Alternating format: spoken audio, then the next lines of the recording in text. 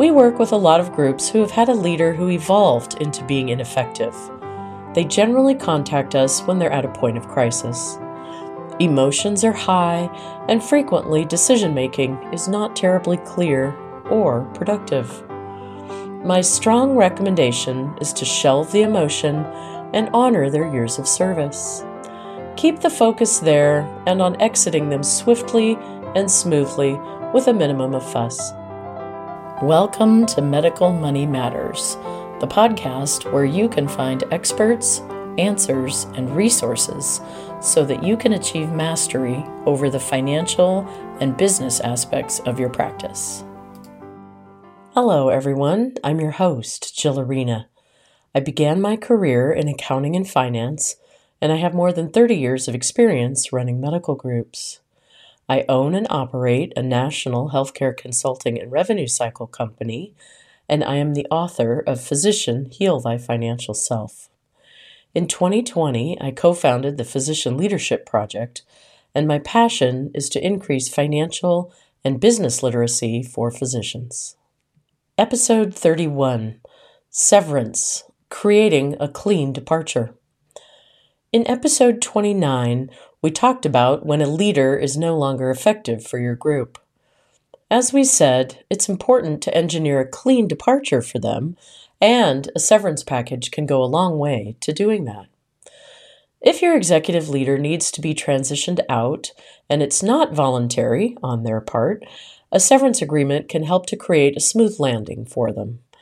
It allows you to honor their years of service, assuming most leaders have added a great deal to the group at some point in their employment history. We work with a lot of groups who have had a leader who evolved into being ineffective. They generally contact us when they're at a point of crisis. Emotions are high, and frequently decision-making is not terribly clear or productive. My strong recommendation is to shelve the emotion and honor their years of service.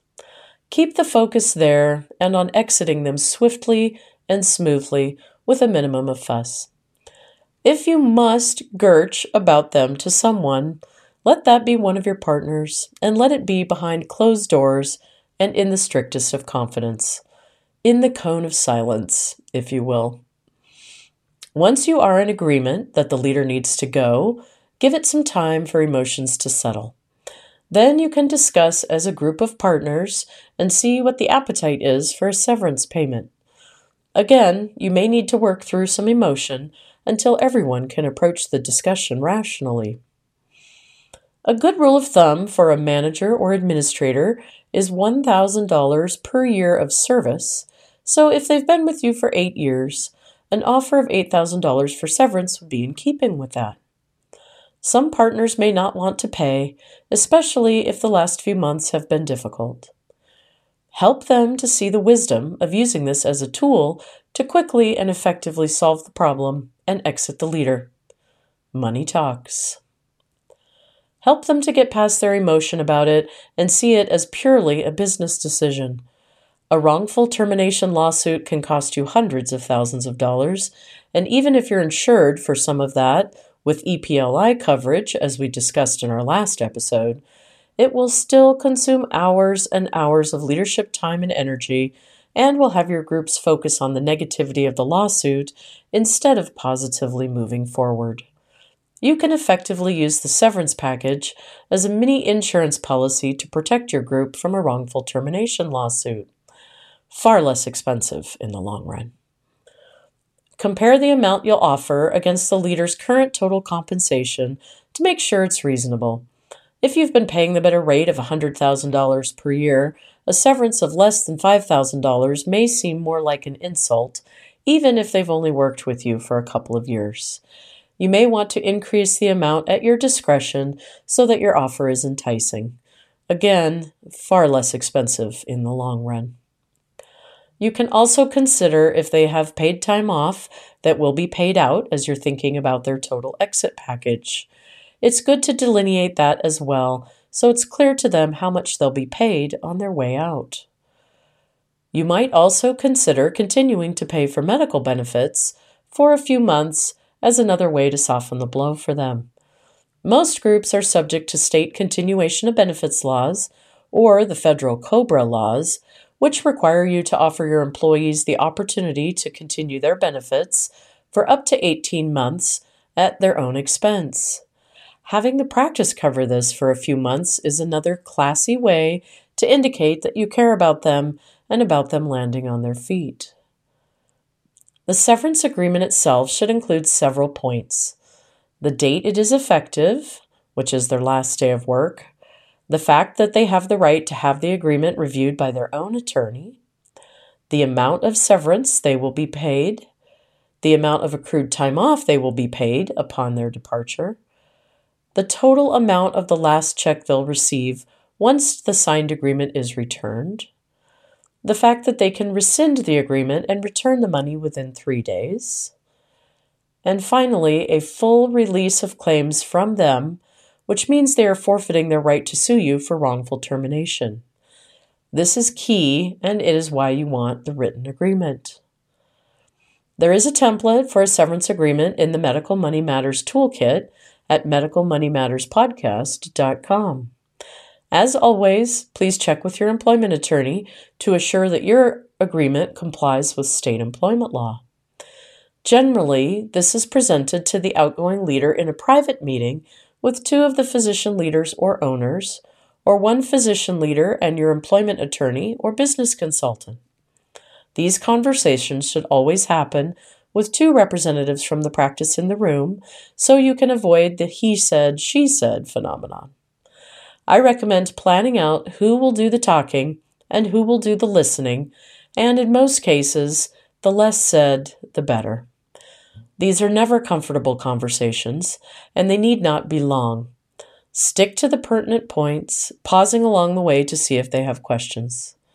Begin and end by being gracious and letting them know how much you appreciate all that they've done for the practice. Even if that seems out of keeping with their recent performance and events that have caused you to make this decision, it's best to take the high road. Be sure that you have verbally reviewed the high points with them, and be sure that they have a few minutes to reflect. If they're upset, sit quietly with them until they have a chance to regain their composure. Then ask again if they have any questions. Most will want to take the severance agreement with them and read it over more thoroughly, or even have it reviewed by their own counsel. Some may be in a big upset and will storm out of the office. Best to follow them to assure that they don't do or say anything damaging. You can offer to walk them out if you have any concern that they may do or say something inappropriate. You can also encourage them to take some time to cool down. Again, it's good to have 2 representatives from the practice there, and if the employee being given the severance agreement is male, it's a good idea to have a male representative of the clinic to balance the scale from a gender perspective. In most cases, the outgoing leader will be professional and measured in their response, and while they may be feeling a range of emotions, they will process and ask a few questions. They may or may not be surprised by the conversation, so give them space for whatever reaction they may have and allow them to ask whatever questions that come up for them. There are professional standards to uphold here, and let's remember that we're human beings managing other human beings with the full range of human emotion and human experience. Do your best to strike a balance.